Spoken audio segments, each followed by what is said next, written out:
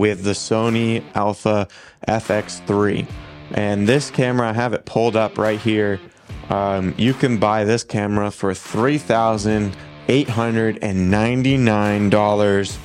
Dang, from 20 to 30,000 down to below 4. The trailer was so good. It was. It was. And me and Aaron understand AI really well. Yeah. We're the good people you want to hear talk about it. Exactly. They made this movie on the small budget of $80 million, which when this movie was originally pitched, supposed to cost an estimated $300 million. Welcome to Backseat Directing, where we talk about movies, TV shows, comics, and more. We're your hosts, Andrew and Aaron. We put out new episodes every Monday and Thursday. And on this episode, we're doing a movie review on The Creator. 3, 2, 1, action.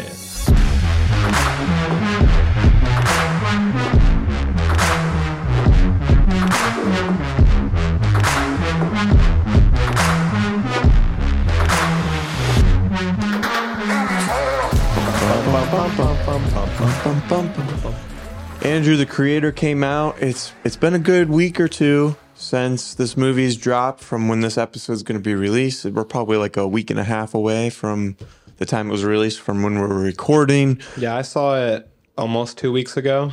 Yep. And you saw it last weekend. Yep. A few days ago. Go see it together. Yes.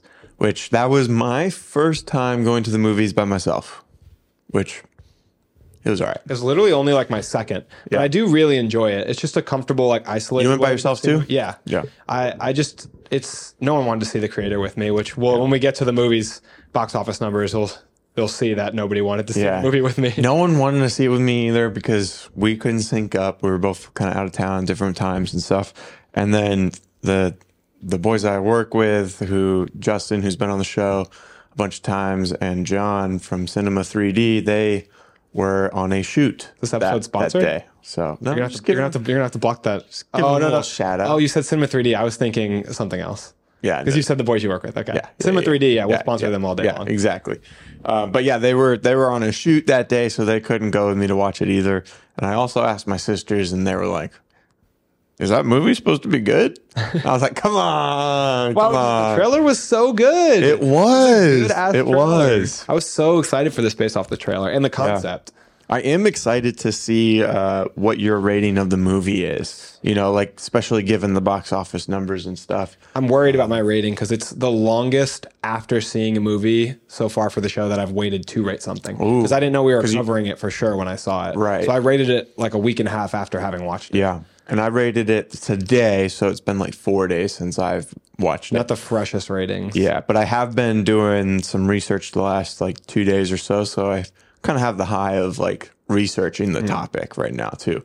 But yeah, let's kind of dive in. We haven't done a movie review in a little while, but we typically start off with a movie summary. So they're like my favorite thing. So yeah, they are a lot of fun. All right. Towards the end of a war between humans and artificial intelligence, a former undercover soldier, Joshua, discovers a secret weapon that, if not destroyed, could bring an end to the human race. That secret weapon is a robot in the form of a 6-year-old child. Can Joshua kill a child in order to save the human race? Oh, nice. You wrote that? Yeah, dude. Yeah, I'd go see the movie based off that. See, it's the voice, man. It's the voice. I should get into like some voice acting. You know, if whoever's editing my voice, I could work if they're good. Yeah. No, This movie definitely has really good concepting. Like the story of the movie is tried and true. The idea of the pairing we've talked about a ton of times, where you've got like the older, more experienced person, and then you've got like the child they're paired with to either protect or work alongside. We've seen it with Joel and Ellie in The Last of Us. We've seen it with Kratos and Atreus in God of War. We see it over and over and over again. Happens all the time. It's something about it just works. It's it endears you to both of them because you see like the child will usually soften up the adult character that's more hardened and like kind of makes you like shed a little tear when and we are going to spoil this movie, by the way. Yes. Spoiler alert for The Creator. This is not a spoiler-free review. And in this like setup too, normally that child is super powerful or valuable in some sort of way, which is exactly the case with this. You're so right about that, because that is always another key like detail. Goguru and Mandalorian. Yeah, same thing. super powerful. You know? Same thing with the two examples I already gave. Yeah, Yep. it's every time. Yeah. So we've definitely seen this type of story before. Maybe the twist for this is he's supposed to kill said child. I feel like that isn't necessarily the case all the time. I feel like a twist for it too is that the child is a robot, and like he says in the beginning, he's like talking about the difference between death and off, and like it's not real. Like they can't really die; it's a machine. Yeah. So that's like a really cool sci-fi aspect of this. And we'll get into a little bit later of like the AI conversation. You know, that's something that we've talked about before. It's something that's very prevalent right now. AI is being used more than ever. And me and Aaron understand AI really well. Like, Yeah. we're the go-to people you want to hear talk about it. Exactly.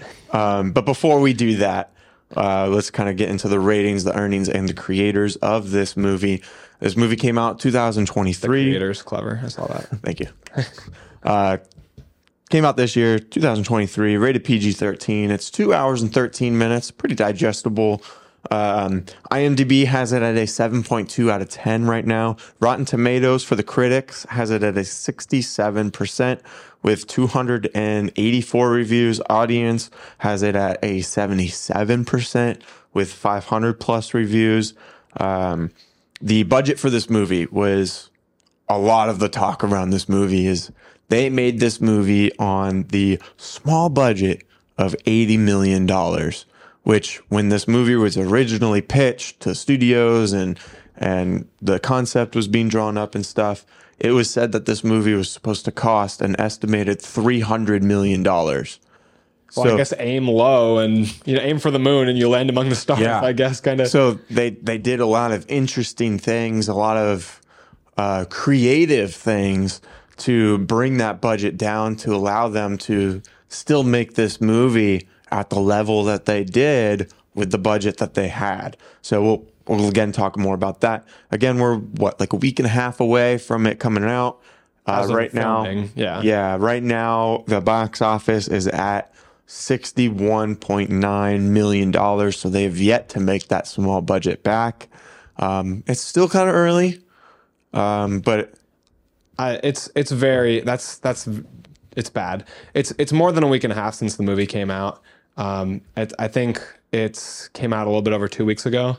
So these numbers are only going to continue, like their weekly returns are only going to like drastically go down after the first 2 weeks, even the first week, they start to take big chops. And some movies have a resurgence, but I don't really see that for this movie because I'm not hearing a whole lot of people talk about it. Not that should influence your opinion of the movie. Yeah. I'm hearing a lot of people talk about it because I'm in the film world, like not only just people who watch films, but also people who make content, so like I've heard about it a lot. I'm on although I am in a lot of like movie talk, like film talk, Twitter, movie Twitter, and I'm just not seeing a lot like that you expect for a movie that's just come out. Yeah. It's quieter than you would expect for sure. If it had been made at $300 million, it would be a ghost town. Big flop. Yeah. It still kind of seems like a decent flop to me so far because they have to make a lot from right now to make their money back. And that doesn't mean that it's a bad movie. Yeah. It is a good movie. I like this movie. Kind of like, I guess, early impressions. The movie was good. I enjoyed it. I had a lot of fun. I enjoyed researching it for this podcast. What were kind of like without spoiling any of your ratings or anything, what were kind of your initial thoughts of the movie? I will say that it was good. Okay. That's all you can say. It's a pretty lukewarm, sentiment, but I think it was good. It was fun. It looked really, really good. Looked visually very good. But there were some elements that were definitely underwhelming for me. That's fair. I don't know if I'd necessarily say it lived up to the trailer or my expectations based on the trailer. Mm-hmm. That's what I'll say. Yeah. Okay, let's go into the creators in front of and behind the camera. Oh yeah, I got you. Yeah, and then We changed the show. Yes, and yeah. you remembered. Yeah, so we're gonna do the creators first, in front of and behind the camera, who made this movie, and then we're gonna go into our ratings. We have a cool system where we break it down in different categories, and from there, that's where we'll talk about like the story, the acting, and kind of like the movie itself. And then after that, we have some behind the scenes information and like production details as well. So starting with the creators, Andrew, who was behind the camera? I keep laughing every time you say the creators. Dun dun. So the creator of the creator is Gareth Edwards. Gareth Edwards both wrote the screenplay and directed the movie. So something we always talk about liking, and makes him like the overall, person who birthed this story into the world. Now, from conception to creation. Now that basically makes Gareth Edwards an Armada. So he can wear that crown proudly. Gareth Edwards is a big, huge, in my opinion, up and coming sci-fi director. Yeah. What's this guy worked on? He most notably he wrote and directed Ex Machina, which is a really cool A24 film. First A24 movie I ever watched. Definitely recommend watching it if you haven't seen it. And he also directed Rogue One: A Star Wars Story, which is probably my second favorite of all the Star Wars movies, which is a huge accomplishment. Yeah, that one was fantastic. And really awesome visually again. So I think he's a really talented director, and he's shown that he can do huge movies, medium movies, and small movies. He started off as a VFX artist. That's awesome. Did you know that? And I did not know that. And not as like someone who's working for Marvel or like these big companies or ILM or anything like that. Like he started kind of like us, like at the creator level, like just working on small little things in his house, in his bedroom or whatever, and like that gave him some pretty cool insight of how to help lower the budget while keeping the quality really high. Like it's kind of like when a stunt performer is the director, like the action is just through the roof. Yeah. Fantastic, because John Wick. Yeah, they understand the intricate details of what goes into actually making these things happen, Yeah. So that they're like an expert, and now they're able to share that across the whole project. So that was kind of the case for the creator and like all the visuals that went into it. Yeah, and people who in that medium, if they get the chance to work close with a director, then they learn how to direct. If you're a stunt coordinator taking directions from the director, if you're in special effects, which is less common, but if you're in special effects and you get to have a relationship with the director of whatever you're working on, then you can bridge the gap into being a director. And like these people have done, like Chad Stahelski, David Lech for stunt making, and apparently Gareth Edwards for visual effects. So he's really awesome. Respect the hell out of him. But he co-wrote the movie with Chris Weitz. And then the music for this movie by the man, the myth, the legend himself, Hans Zimmer. Which I didn't realize that he did the music until after. Yeah, I didn't know that going until I saw the credits. I wasn't totally blown away by the music. Can we get a little background music playing for the creators so I can try and jump my memory? It was a while ago. Sure. Is that? I'll pull that up. Cinematography by Greg Fraser and Oren Soffer. Aaron, explain to me. Do you want to explain why there's two cinematographers on this movie? Yes. So Greg Fraser, right? Yes. He was the original cinematographer that came on for this project. Also was DP for Dune and The Batman and a bunch of other great movies. Which Batman, masterpiece, my favorite movie. He's some of the best visuals of all time he's worked on. Yeah, and there's a lot of similarities of how the creator was shot. And the Batman, they both use like an old kind of beaten up anamorphic lens. Bro, Greg Fraser is just hitting his cameras with a baseball bat before he starts his day at work. Be in. Perfect. He's like going to go walk down the stairs to start the day, and he's like rolls the camera down and meets at the bottom. But from my understanding, he was kind of in on the early production side of things, and then a little bit as they were starting to film, but he had to leave the project due to scheduling conflicts and overlay with Dune 2, which he is the cinematographer for as well, which is supposed to be visually stunning as well. Unfortunately, that did get pushed to next year instead of coming out later this year. I think it was supposed to come in November, which he's probably contracted, like you said, to Dune 2. When he signed on for Dune 1, he probably signed on for multi-year deal. For sure. And that's probably why, the filming of this movie kind of ran it. This movie was filmed in 2022 from January to May, I believe. So Yeah, so I have the exact dates, January 17th, 2022 to May 30th, 2022. Now the story and like all of the concept and stuff was obviously developed way sooner. I think I heard of them like talking about this in like 2015, 16. Oh, that's So like awesome. yeah, they were doing like scouting and like all the pre-production stuff that goes into making a movie before the actual film dates. So they filmed it in what, like 4 months, a little less than. Well, also, it's relatively uncommon to have a cinematographer working in pre-production with a director. They'll normally, Yeah, again, I'm not sure how much he did Yeah. in that, but from my understanding, like he was the first one brought on to like help with that stuff. so that brings us on to our editors: Hank Corbin, Scott Morris, and Joe Walker. 3 editors for this movie, and then our cast in front of the camera, which is who most people tend to be familiar with. John David Washington playing the main character, Joshua. You might recognize the name from a bunch of other movies, such as Black Klansman or Tenet. He is the son of the legendary Denzel Washington as well. Madeline Una Voiles is Alfie, the child in this movie. Gemma Chan is Maya. Spoiler alert for the movie. Skip ahead 5 seconds if you don't want to hear this. Maya is also Nirmata, and the daughter of the original Nirmata. Allison Janney as Colonel Howell. Ken Watanabe as Haroon. And now some of these names I really hope I'm pronouncing correctly. I can't always find them online to see a proper pronunciation, but Magar Chadha Patel as Sergeant Boy. Sturdily Simpson as Drew, Mark Machaka as McBride, Robbie Tan as Shipley, Ralph Ineson as General Andrews, Michael Esper as Captain Cotton, and Veronica Nyo as Kami. And that's our cast. Very nice. I was most personally impressed with the child, or Alfie, played by Madeline Una Voiles.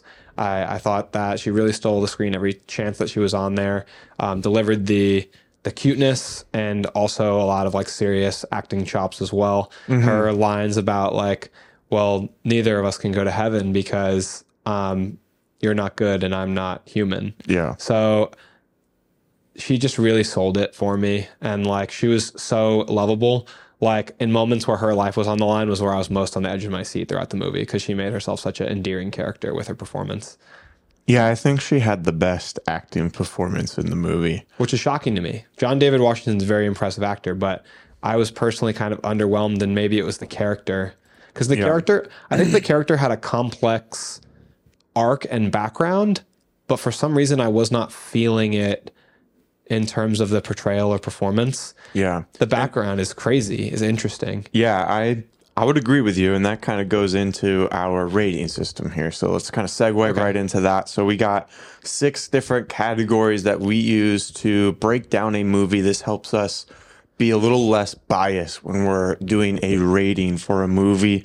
And the first category is story. Again, we're gonna add these all up, and that gives us our total score. First category, again, story. This is out of 10. Andrew, what did you put for story? I gave it a really high score.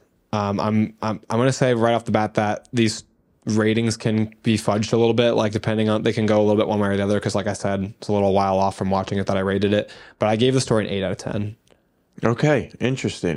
Why? Why an 8 out of 10? So I gave it an 8 out of 10 because I like the sci-fi elements and the aspects that they wrote in of really personal nature to a story about the end of the world really like hit home with me.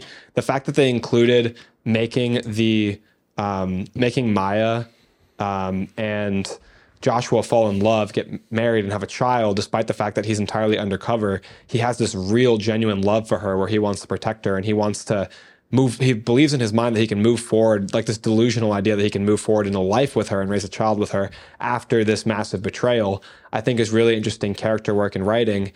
And then that was never forgotten throughout the entire story. Yep. His drive is always Maya. Yep. And then the character developmental arc of him through his journey with Alfie, coming to see Alfie as a real person, and through that journey, seeing Alfie as a real person. It teaches him about the concept of maybe all of these sims that they call them are simulants, and AI robots can also be seen as people. So it's just a huge arc for his character coming from they're not real, it doesn't matter if they live or die, to sacrificing his life for one of them. It's a really cool arc. I didn't necessarily like when I look at it on a grand scope, that's why I gave it an 8, because the grand scope plot design wise, I think is really awesome. But then like microscopic level, I just feel like I didn't feel the emotional weight of that transformation in character arc. So that's probably where I dock it the 2 points. Like I think this could have been like a 9, like 9.5 potentially with, just a little bit better delivery. Yeah. What did you rate and it? Alfie, before I go to my rating, Alfie 2 was like based and programmed off of their son or daughter, child, the unborn child. Yeah. It's how like that was a cool connection. It's like kind of like this in a way. Alfie is Joshua's kid. It's the only daughter he'll ever have. Right. It's based on the genetic material from his unborn child. Is what the Ken Watanabe's character I think says, or how do you say his last name? I don't know. Okay, so for me, story, I gave it a 6 out of 10. Really low. I mean, I didn't like the ending. I'll say that. Yeah. What was your issue? So my biggest issue was I didn't feel the connection of the two main characters that I needed to be fully invested the entire 2 hours. Yeah, I agree. I like if we're talking about like these like this archetype, like I'm very connected to Joel and Ellie, like they're back and forth. I understand like Ellie's importance to the story. I understand the point of view that Joel's coming from, and I understand like how they clash, but then they start to develop to work together to find a common goal. But like, I didn't feel that with this. Like I that's a big element too. I'm docking my score right now because you made a really good point, and I think live adjustment. I usually don't do that, but I don't think you've ever done that. I think you're putting your finger on something that I was feeling that just felt off. And I think it's that character dynamic between the two of them just isn't strong enough, and you're totally right about that. Yes, it's not. It's that should have been the most interesting part of the whole movie, right? Like you said, when you like back up and you look at like what the story is and you map out like all the points, you're like, yeah, this sounds like a fantastic story. I want to see it right now. I want to see it immediately. But then when you watch it, I just don't feel their connection, especially when they first meet. Like, I don't know, maybe Alfie could have been more resistant. Maybe, I don't know. I feel like her change from like being like super quiet to like now talking a whole bunch of English and being animated, like it just didn't feel smooth, and like their dynamic didn't feel smooth and emotional. Like when they were crying at the end and they were like leaving, like I felt the emotion of that moment, but I didn't feel the emotion of like, oh wow, he's like in a way losing his daughter right here. I felt like in a better story, maybe when at that moment that I would have been crying.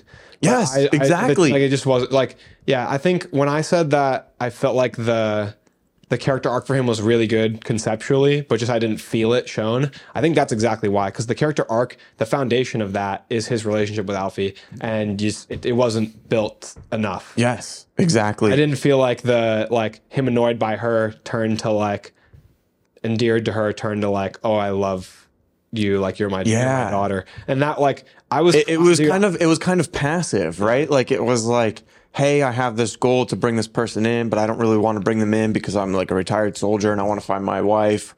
And like, then it just slowly transitioned. They have that moment on the bus where they're talking about like going to heaven and stuff. But like, I still don't feel that emotional connection. I feel like they just had an emotional conversation. Yeah, he was like, what did he say? And I don't even know how to change that necessarily. Like he said, it's just, I think it's something that two performers maybe have to have together.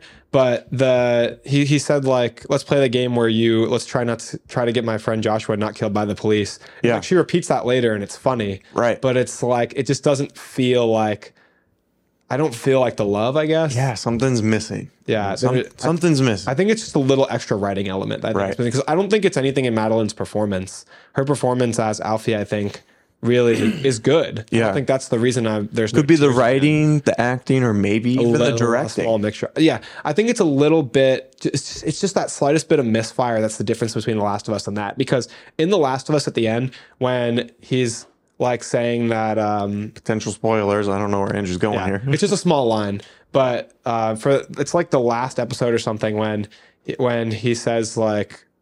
She's like, yeah, I get it. Like, time heals all wounds. And he's like, it wasn't time that did it. Like, I was like crying. Bawling. I was crying like when he said that because it was like, it wasn't time that did it. It was you. Like, Yeah, right. that was so, I'm getting chills just like thinking about how good. And it's those two performers, like, they mesh really well in and outside of the show. Yeah. Like, they're friends. Even another example, which I'm sorry, I'm not good with names, but the main character in Treasure Planet and the cyborg. Like, Jim. yes, they had a really good relationship. Like, they start off, he's kind of like teasing him, messing with him, like making him do work and stuff. And then he slowly like develops this like love for this boy, you know, and like, And he doesn't want to. Yeah. And then there's this internal conflict that you see on screen, and like he wants to carry out his mission to find the treasure planet, find the gold, find the money, the wealth, the fame, whatever. But like this kid, like he's just gravitating towards him, And you then, know, and then like learning about how I can't help it. Dude, and then like key scenes too, like you said, where you didn't feel it in the key scenes in The Creator. That scene in Treasure Planet when they're like sitting in the boat and he's like telling him about how I think he tells him about how his dad left and stuff like that. But then he still betrays him. Yeah. So it's but then he turns around. Yes. Yeah. So like maybe with this there could have been something like that where there was a spot where like he was really contemplating Yeah. killing or turning off Yeah. this machine, you know, like to see that emotional Not drive, dead. you know, like another thing that I was missing about the story, and I'm glad I remembered this, is that I never really felt Alfie's sense of power. I never felt like the scale of her abilities. You know, like she's supposed to be this secret weapon that the AI is going to use to win this war that's been going on after the nuclear explosion or whatever years ago. But like, what can she do? Like, they didn't show us like how important she is to the AI or to the war, or like how dangerous she is. We never got to see that. She was never bad in any way or going against humans in any way. I think what they needed maybe for her was like a badass scene, like something where like she shut people down and they were like helpless. Right. They were like, what do we do? Yeah. They did highlight her power. Like she got them through the checkpoint and everything. Right. But that was like super chaotic. And all she did was like turn off the lights basically. Yeah. And on the bridge, like she went up to that That was giant cool. bomb That thing. was really cool. But even still, like, It turned back on. yeah, she stopped the bomb from moving by kind of just standing in front of him, and then she got shot. It would have been cool if she had it turn around and like run into their enemies. Yeah. Then it would have been like, damn, she's Or like dangerous. Or maybe she like makes it combust or something. You know, like show me how powerful this girl is. Like I didn't get to, like I felt how important Ellie was to the story. You know, like Last hope of humanity. yeah, like Which I that's- didn't feel that with. That's another archetype of this pairing in these type of movies is like she is like the Christ figure. She's like the last hope of the AI people, the Sims. Like she's there, like Jesus Christ, you know, the same as Ellie. Before we go into our next category, I want to take a moment to say thank you to everyone who supports the channel. We post new episodes every Monday and Thursday. We're mainly on YouTube, so if you can hit that subscribe button, it's going to help us out a ton. You know, we're at 500 and almost 550 subscribers, so help us get to that mark. Share the show with a friend. That's always helpful. We've got a lot of cool things coming out, which we'll mention at the end of this episode. And make sure to hold your friends and family hostage and force them to review the show because the ratings and reviews help us get seen by new people. That's right. So take a hard stance on that. You guys have been doing great with the comments, by the way. Yeah, We've thank gotten a you. lot of comments on our videos, and we really appreciate the conversation. It's a lot of fun. It really is. But now let's get back into The Creator. Our next category is acting. We've kind of talked about this a lot already, so we're going to kind of just say our scores, maybe 1 or 2 points, and then we'll move on to our next topic. I gave this a 6 out of 10. I gave it a 7. A 7? Okay. I So feel like the acting never distracted me. exactly. But it didn't add to the story, I don't think. Yeah, like I said, that climactic scene at the end should have been really pulling at the heartstrings more.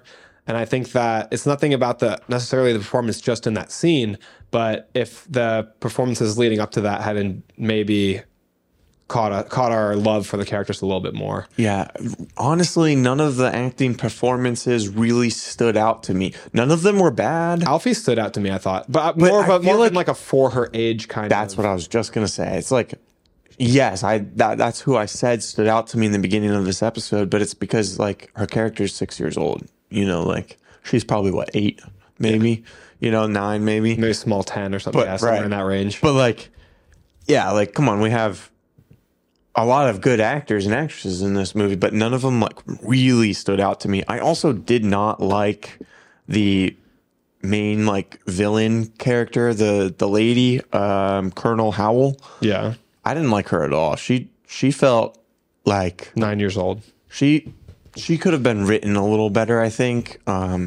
She felt cheesy compared to the rest of the tone of the movie. Well, I felt really like emotional based on her story that she told in the beginning, which I feel like was very expositional, but like she told the story about losing her child, I think, in the ship at the beginning.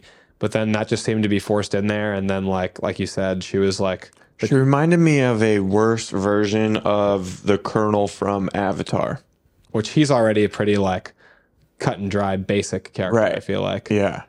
But I think he does it better, or it's written better, or something was better about it. And in this movie, it just didn't land for me. I mean, the way she gets defeated too, I think is also pretty boring. Yeah. I'm definitely not like coming away from this and like thinking about the performances afterwards, like I was with the Batman, you know, thinking about Robert Pattinson in the suit, you know, and like how he portrayed the character and gave this presence on screen. I didn't really get that from this movie. But again, it didn't like distract from the movie in any way. But I don't think it added or elevated the movie. Yeah, she was not very... Yeah, I agree in general with the performances too. But let's move on to our next category. This is the category I'm most excited for pretty much every movie we talk about, but mainly this movie, and that is the cinematography. This encapsulates a lot. So this category is basically how we see what we see. So the camera angles, the composition. Andrew's real big on the camera movement. But we also include the editing and the special effects, the VFX, and all that stuff that kind of goes into kind of creating this world in the visual aspect, in the visual sense. And I'm going to go ahead and start out strong here. I gave this a 10 out of 10. I gave it an 8 out of 10. I'm interested to see, because I've done a lot of research on it, and I have some specific reasons why I gave it a 10 out of 10, but I'm interested to see, like, why didn't you give it higher? You know, why is it an 8? What could have been better for you to get it to that 10 out of 10? So my two favorite things, like you mentioned one of them, my two favorite things in terms of cinematography are the length of a shot is held and the movement of the camera. And I felt like throughout this movie, there were less than 5 moments that stood out to me in terms of those two things. And that was the biggest thing that was missing for me. The biggest thing that bolstered it for me was the special effects in this movie and how good they were. The robots looked phenomenal. Nomad looked phenomenal. And the lights coming down from Nomad that were highlighted throughout the movie were so freaking cool. Yeah. Yeah. So simple too, right? Yeah. Like, but I just wanted more, like, yeah, there's some cool shots like the side of the Sims heads and you can like see through them. I mean, that's more like special effects looking really good. I just think that for me, it was missing that like jaw-dropping factor for a 10. Like when I watched 12 Years a Slave, I'm like, the cinematography is a 10 to me. They're holding shots for minutes, like walking around a scene handheld, holding a shot for 6 minutes long. Like to me, that's a stone cold 10. And this movie's like, I could be argued higher. I could be argued to like a 9, but for me, not a 10. Yeah, see, I thought this was visually like perfect. I get that you value like the camera movement a lot, and you're right. I can't think of too many scenes where there was like a very dynamic like camera moving shot, but like the scale of everything, it just felt so big.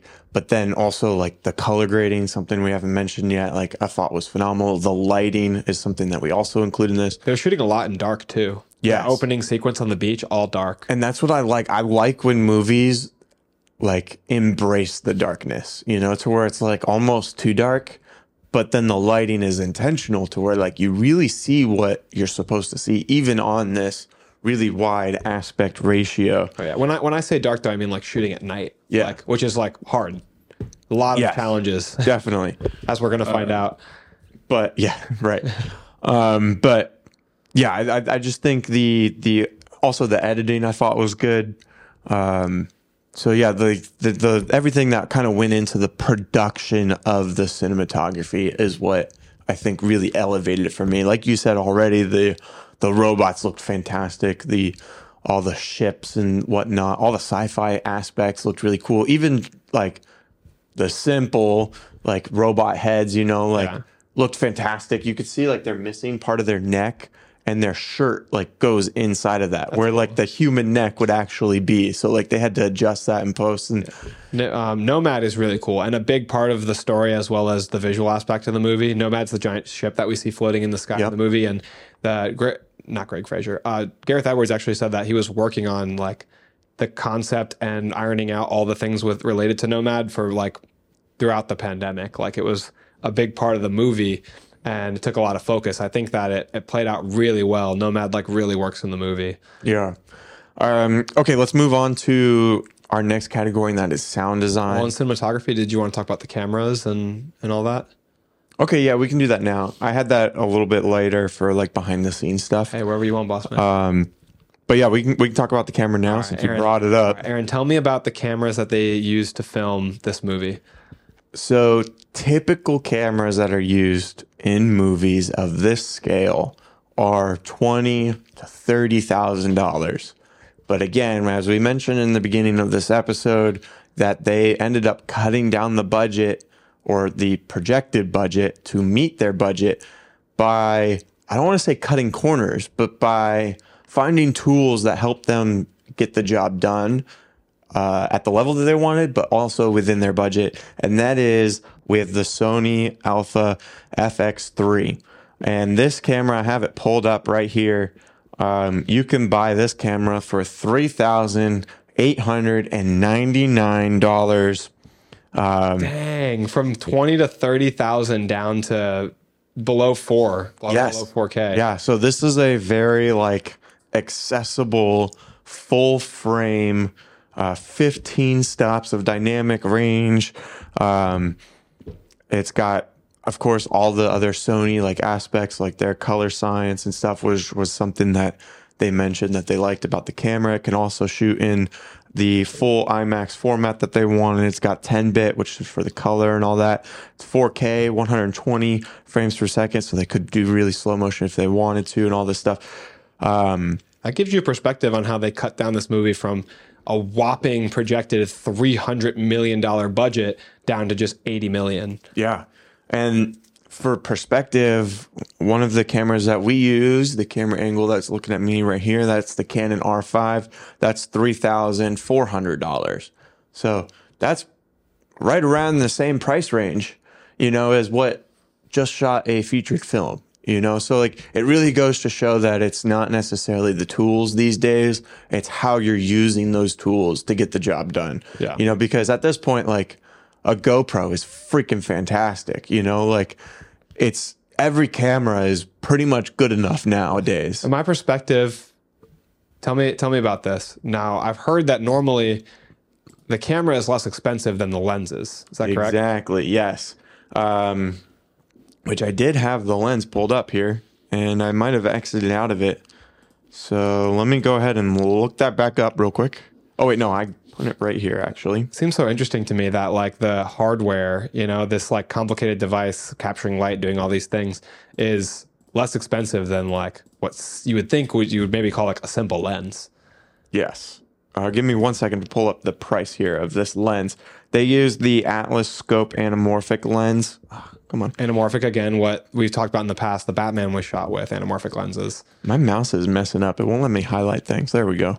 So the Batman was shot in anamorphic. A lot of sci-fi movies are shot in anamorphic. The anamorphic lens basically like compresses your shot, and then in post, so it compresses it and it gets a lot of information in that small area, and then in post you stretch it back out and you get this really wide shot, and it ends up doing some cool visual things. One of which is It allows for good depth of field, so you get that blurry background. And what it does to like the bokeh is it creates an oval shape out of it. And then with any light sources, you get those like those blue horizontal light beams, you know, that you see reflecting onto the screen, which kind of goes hand in hand with sci-fi movies. You know, like you think of Transformers, you think of... Makes me think of Star Trek. Yeah, I was just going to say Star Trek.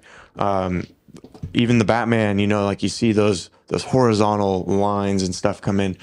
Let me see. Okay, so this lens, $10,000. So more than the camera for sure. Double. Still relatively accessible though, you know, like comparatively, because you can also rent this stuff, yeah. You know, and if you're renting a camera that's $4,000, it's going to be a lot cheaper than a camera that's $20,000, $30,000.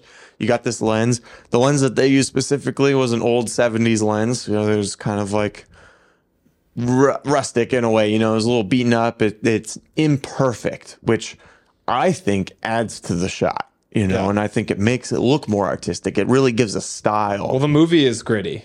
Right. Like it's a rustic sci-fi movie, you know? Correct. It's not like pristine like the world of iRobot, which I think I draw a lot of similarities in terms of plot for this movie to iRobot. But this movie takes place in Southeast Asia. It's primarily filmed, it's listed on IMDb as Bangkok, Thailand. So this movie has more of like a boots on the ground feeling, like with a lot of trees and woods, and as opposed to like a metallic like exterior. Yeah. This movie has like a feeling of, like I said, boots on the ground, dirt, nature, and so the robots have that feeling too. Like they're gritty, and then the filming style matches that. So that's how they also cut down on the budget. So continuing with kind of our behind the scenes stuff with the cinematography, how they created these shots is they had a small crew, a small production crew, you know, only a few people, where most productions would have multiple people for one or two tasks, you know. So I was watching an interview, Greg Fraser, and the director's slipping my mind here. Gareth Edwards, thank you. He was saying like a lot of the shots for the key light, which is the main source of light, like for us, this lantern above us is our key lights, the main source of light. They were just using like a tube light, you know, and so that's really portable. Setting up these lights with these stands, like that takes time. So if you want to move that from the right to the left over there, like that takes time, especially if you have a multi-light setup. So yeah, the flexibility that just this handheld light gave them, allowed them to travel, allowed them to move. They had one person holding the boom mic, so they could be flexible with their shots. It's like guerrilla style shooting. Exactly. And that allowed them to travel. So they basically could go anywhere because now the cost to travel was low enough to where it justified not having to set up these big studio green screens or LED screens or whatnot to create these sets. They can go to these locations and film things very specifically because, again, Gareth Edwards was a VFX artist, so he knew what he was looking for these shots, and they could make this movie cheaper by doing so. I also heard that they had a 5-hour cut of the movie once they had edited it all out, and they cut it down to the actual feature film length.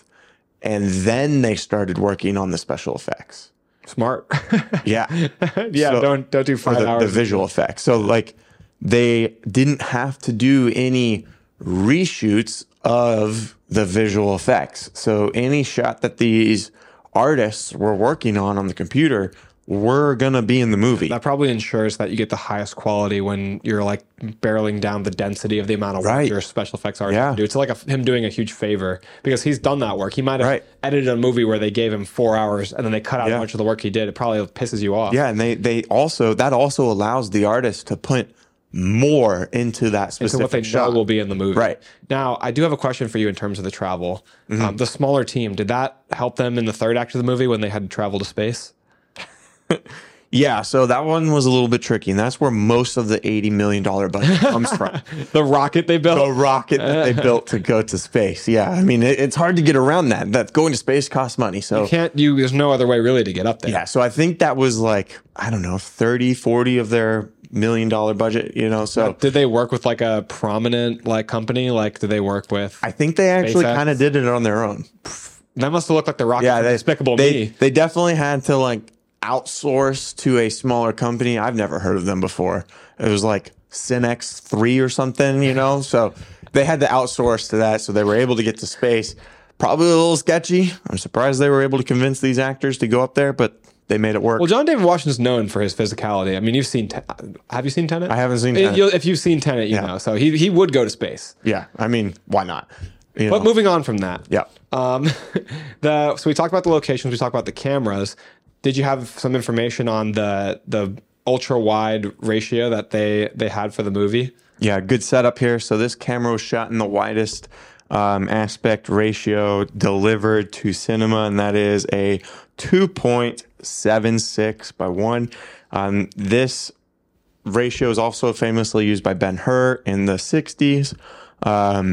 And you can actually see a cut of this movie where you get to see extra parts of the frame on both sides of the screen. And you can go to an X theater, I think is what it's called. And it's basically kind of like, imagine I had 3 laptops right here. I had one in front of me and then 2 right next to that. You know, one on each side, kind of angled in. Like a 3-monitor setup. That's kind of what you're looking at. You're kind of looking at a 3-monitor setup. So there's like a little bit of a line, you know, to where those ends kind of angle in a little bit. But now you have this ultra wide view of the movie. And I don't think there's a lot of those theaters. There's not one around us. Well, can you give the audience some locations? Because I think I remember you saying you've been to like 3 of them, right? Like you said something about going to a triple X theater or something like that. I've never been to one. I see what you did there. I see what you did there. Very nice. Very nice. I'm sure you can find those online if you're really interested in seeing the movie. I wonder what he's even missing off the edge of the frame. Like I'm sure it's just more landscaping, but like imagine there's just like there's a character that's in the edge of the frame the whole movie. There's like an actor who got cut from the whole movie. He's like, what? I knew the camera wasn't pointed at me. The whole time Gareth Edwards like a little further to the left, a little further to the left. And he's like, don't worry, you're still in frame. He's like, I'm acting my ass off over here. What do you?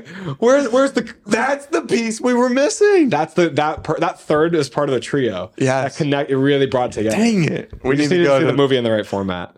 So we kind of have to zoom through our if we want to hit a certain time. We have to zoom through our last couple 3 here, or maybe pick up our clip a little bit would be a better description, not zoom. All right, so we got sound design as our next category. This is also out of 10. This encapsulates both the score and the Foley work, the soundtrack and all of that. So Andrew, what did you give the sound design for this movie?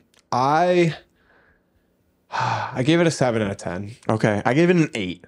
Okay, I feel like that was really good, but at the same time, it didn't stand out to me.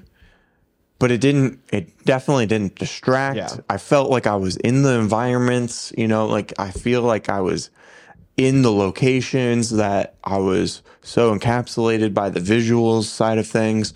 And part of the visuals is the sound, you know? Yeah. So for that reason, I gave it that higher score of 8. I could see it getting away with a 7, like you said, you know. I hate to give Hans a 7, but the Foley work is really cool. They're inventing a lot of sounds for these robots, the sounds of their hinges and joints. You can really clearly hear it when that kamikaze robot is running, and you can hear it running in and their metal feet clinking. Even the mechanisms in the robot's neck, you can hear that really well. This doesn't feel like Hans's absolute best score to me, obviously. Right, yeah. It feels like it's good, but maybe not super memorable. Right. It fits with the vibe of the movie really well. He's always really good at that. Right. It's got that synthy feel that Hans is characterized by, but it just didn't feel maybe I'll change my mind in years to come, but it doesn't feel the most memorable. But yeah, I didn't love the laser sounds or some of the gun effects. Feel like maybe a little cheesy, not super distracting, but yeah, it just lands me at a lukewarm 7.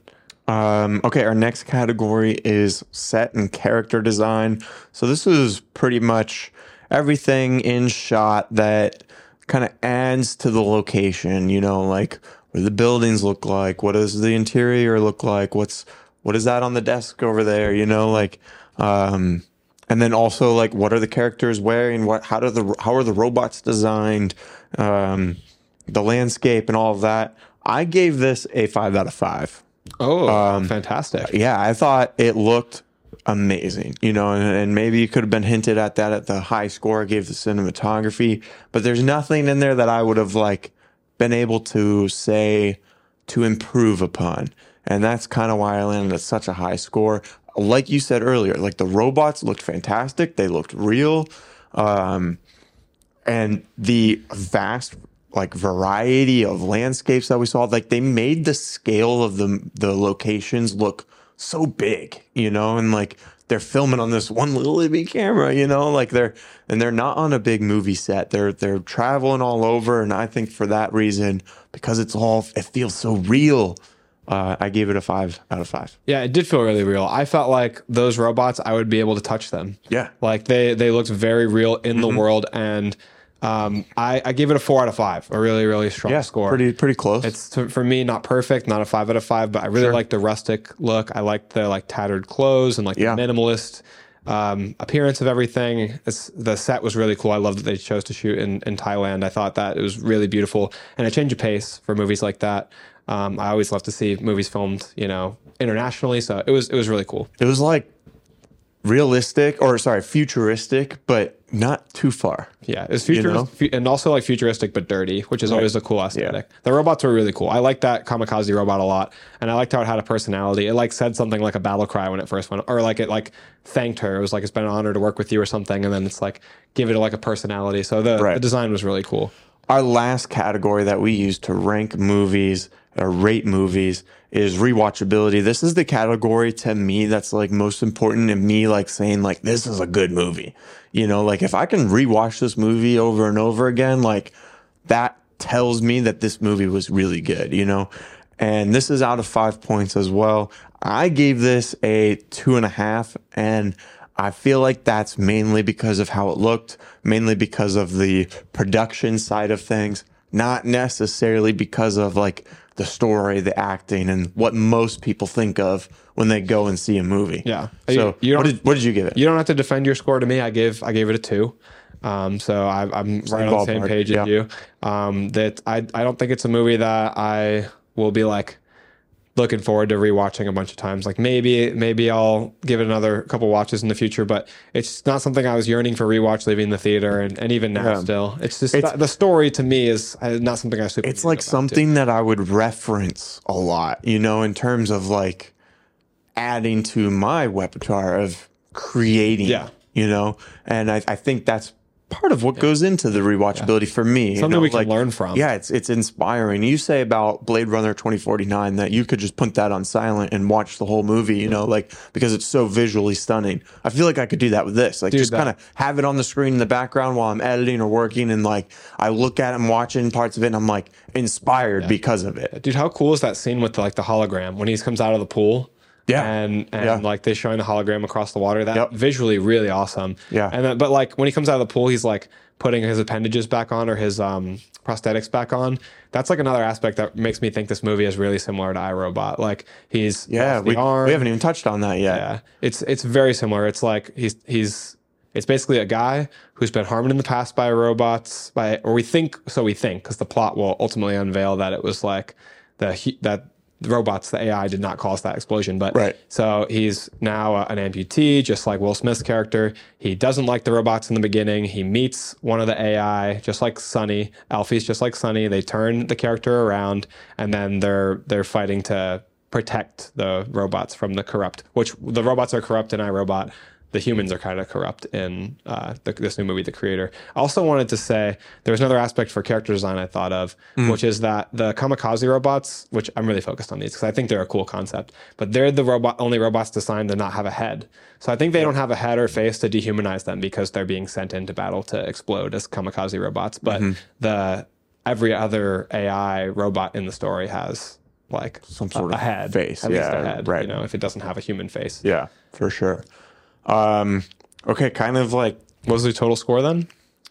I gave it a 7.5 out of 10. Wow, that's a much higher than mine. I gave it a 6.8. I originally had a 7.2, but after hearing you talk about the story and docking it a point, it came down to 6.8. Yeah. Again, it's the visuals and the creation of the creator that kind of gave it that elevated score. Like I could definitely see a 6.8 and be like, yeah, that sounds Valid. That sounds right. I mean, 6.8 to 7.5 is within the range of like IMDb. I think IMDb was like a Correct. 7.2. Yes, it was. There's other cool elements to this story we can talk about if you want to take some time to go maybe a little bit more into the story. We can talk about like the AI elements. Yeah, let's talk about AI, and then we can go into like our little announcement that we're gonna have. Cool. Yeah, so the main aspect of the AI element that I wanted to talk about is philosophically / morally. What do you think of Alfie and in general the Sims in this story? So to recap for the audience, this story, it starts off by letting us know that the AI population supposedly nuked, I believe it's Los Angeles, some major city in the US, killing a bunch of people, initiating a war that goes on between humans and AI. The AI has been pushed to the brink. They're on their last stand in Southeast Asia. Humans are trying to narrow down to find Nirmata, who is this human who is the creator of AI and who refuses to like give up on this species that they created. Nirmata is kind of portrayed as similar to a god in terms of the AI community. So Nirmata is actually Hindu for the creator, which is the title of the movie. Now, our character Joshua is an undercover agent for the US military pretending to fight alongside the AI, the Sims, and the robots in order to fight against humanity and push the last stand of AI so that they can have their freedom. Now, we come to find out at the end of the movie that the robots actually, the AI, did not launch this attack on humanity. Humanity launched it on themselves. That the AI actually simply just want to live in peace. They say, he says, what'll happen if the AI win this war? Nothing. We'll go on to live and coexist with humans. We don't want to wipe out humans. We just want to be able to be free to exist. So there's a cool, powerful story there. Like I talked about the story being good, conceptually being a really good, interesting story. But the bigger questions of the movies are kind of about war and peace and life and scientific advancement. So that's what I love about sci-fi. It always hits such deep themes, even though people are like, oh, like science fiction, like that's for kids. No, not. You're on the wrong track. But what do you think about these big questions? And I'll narrow in on the one I originally asked, which was like Alfie and the Sims. Like they're human, right? To me, they are not human. They're alive. They're alive. It certainly seems like they're alive, right? Like they're thinking for their own. They're growing. They're developing. They have connections with one another. Like they're not just completing a task, like they're self-efficient. Yeah. They so talk like about in Ex Machina that one of the human tests, because in Ex Machina the whole plot is that they're trying to test if like this AI is truly thinking or just programmed to have like potential thoughts. Is she truly thinking her own thoughts? And one of the things they say is the best indicator is to lie, like because lying insinuates that you have your own motives. You're saying something to deceive, not to meet a goal. So I think that these beings in here, by that test, I think they definitely have the propensity to lie. They seem to have the propensity to love. And they seem to have the propensity for their own religious beliefs. That's what I guess separates it from machine to being alive is like feelings. I would say they have a soul. Yeah. Right. Yeah, the feelings. You're right, because like animals, they feel. If a dog's owner passes away, the dog's sad. Yeah. Like if the dog's owner's been away at work and comes home, the dog is happy. Yeah. So that's not just like you can program something to talk. Like Siri is programmed to respond. If you give Siri has like a million potential responses that are coincided to one particular input. So like a human could be designed like that. An AI could be designed like that to have potential responses, but to feel, to truly, when somebody says, I hate you, to truly feel sad, as opposed to have the automated response to say, I hate you too, is I think the difference. And I think that they possess this, the ability to have that feeling, to have that internal emotion. And I think you're right that that's what makes them have a soul. They're not human. The tagline to the movie is humanity evolves. And I always think it's goofy when they say that towards AI, because if we create something like AI and the AI evolves, I think that's one thing. The AI begins to learn and evolve. But how is AI the evolution of humanity? Especially if it's what's causing the humans to go extinct. Well, that's basically why they say evolves, because that's what Right. evolution does. You know, Yeah. like the Homo sapiens where we evolved faster, so we wiped out Homo erectus. Right. You know, so like that's the line I think they're trying to draw. But like we're not a true evolution. AI is not a true evolution of us because it's something different. Like Right. it's a robot. You know. Yeah. It might be more advanced than us, but that doesn't mean it's an evolution of us. Maybe I'm just overthinking. No, the timeline, but- I definitely see where you're coming from. I mean, like you said, back in prehistoric times, like one is developing or evolving quicker, you know, so the other one like disappears. Like, but they were both naturally occurring. Yeah. A robot AI is not naturally occurring. They wouldn't be here if humans or some other species made them. Yeah, that's like saying, and might be a false equivalence, but that's like saying if you're reading the Bible and God creates man, that's like you reading that and saying humanity evolved from God. Like humanity's an evolution of Yeah. God, which is not the case. Right. You know what I mean? Like they're not an evolution of Nirmata or the creator. They're a creation. They're a product. Yeah. So I just think that line is interesting. Maybe it's humans evolved to live with Oh, well, that's AI. that's rather than to fight AI. a better perspective. Yeah. Yeah. I mean, hopefully that's like the end result that we're seeing, like the optimistic view of the end of the movie when Joshua sacrificed himself and we see Alfie smiling out of the pot at the end. Like the smile is the hope for the future that they can coincide and live together. Now, what about this question? Should these kind of AI robots be created in the first place? Yeah, that's like Because like if that's they the weren't Jurassic Park created, question. if they weren't created in this world, this war wouldn't have happened. Sure, another war probably would have Yeah. taken its place. What do humans do best? They fight. Yeah. You know, they argue, they disagree.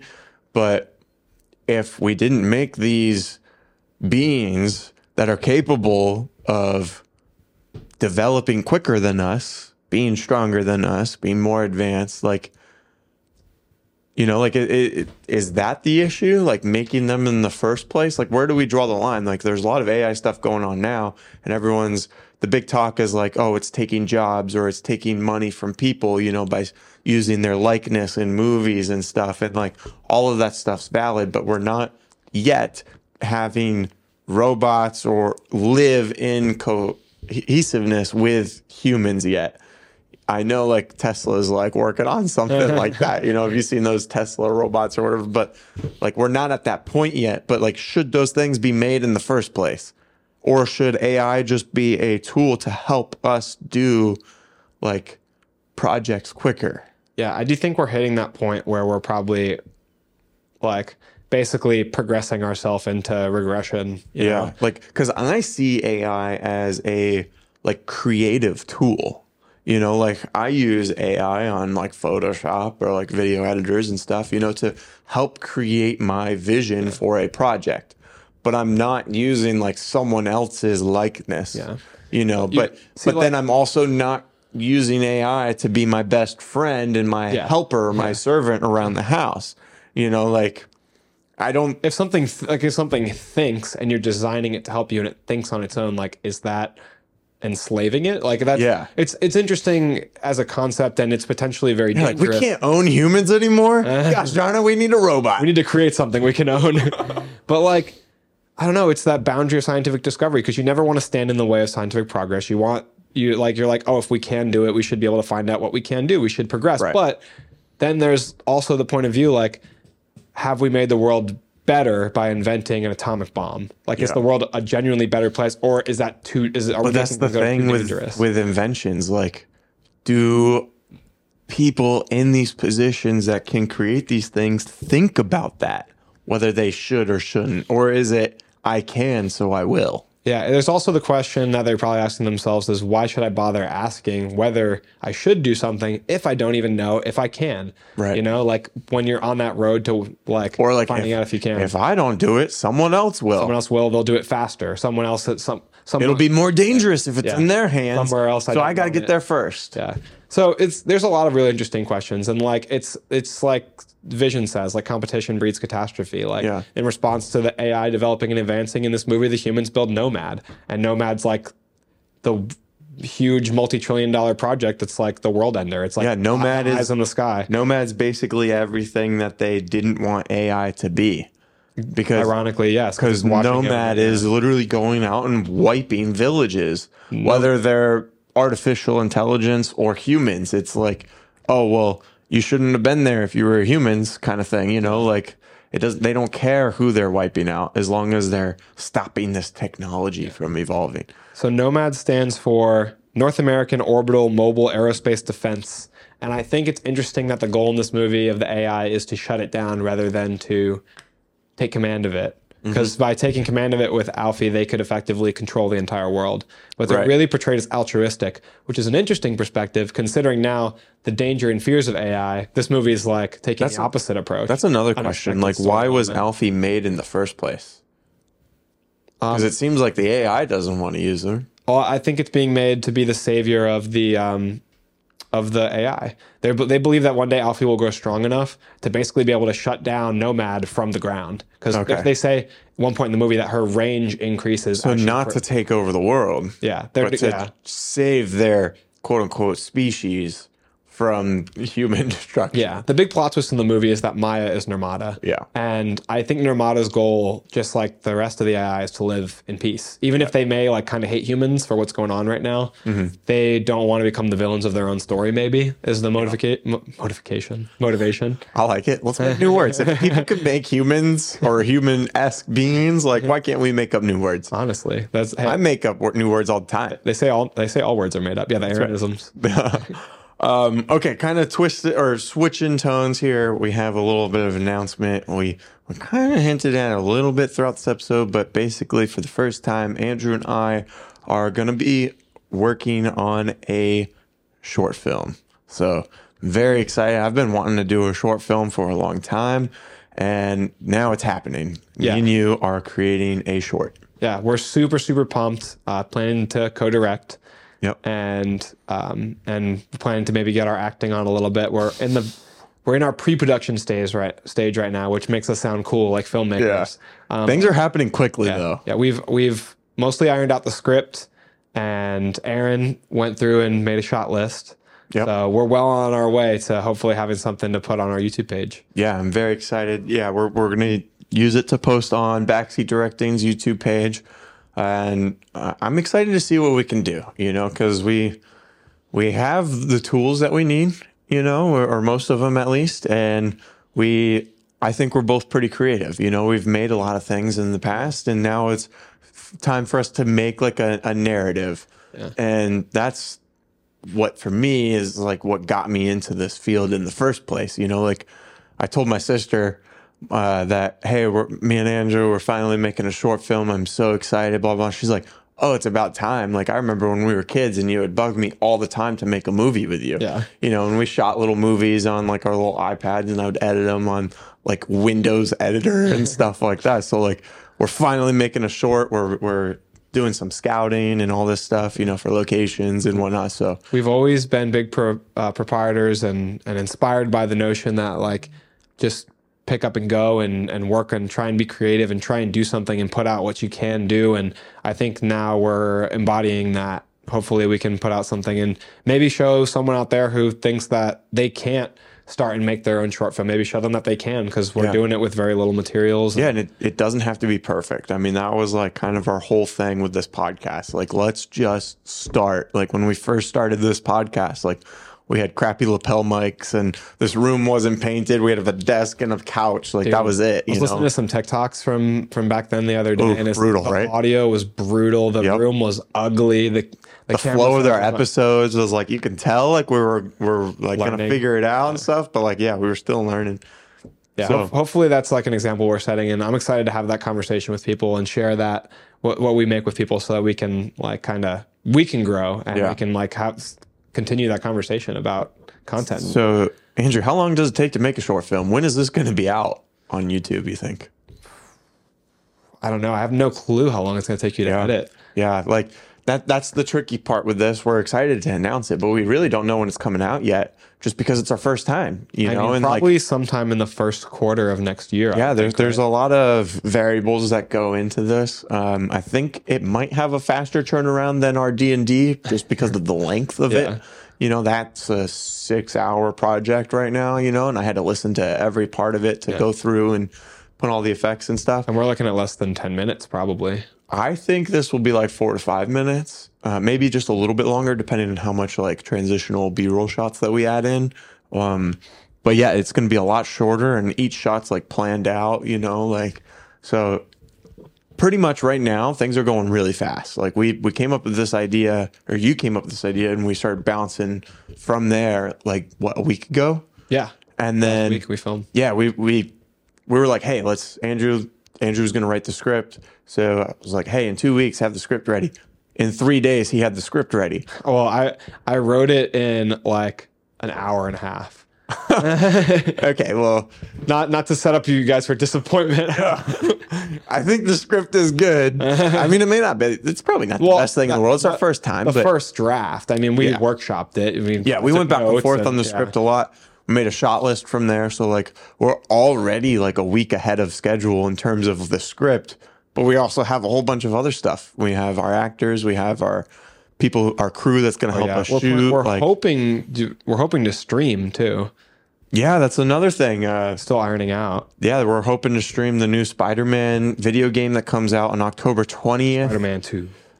So we're hoping to stream that. If not, the very least, we'll have an episode, kind of first reactions, and hopefully some of our gameplay from it. But yeah, we're trying to do a lot of new things, you know, at the end of this year here as we wrap up 2023, and that's the whole reason I wanted to do this podcast, was to have this podcast be an avenue for us to create things. Mm-hmm. So yeah, I'm very excited for what's to come.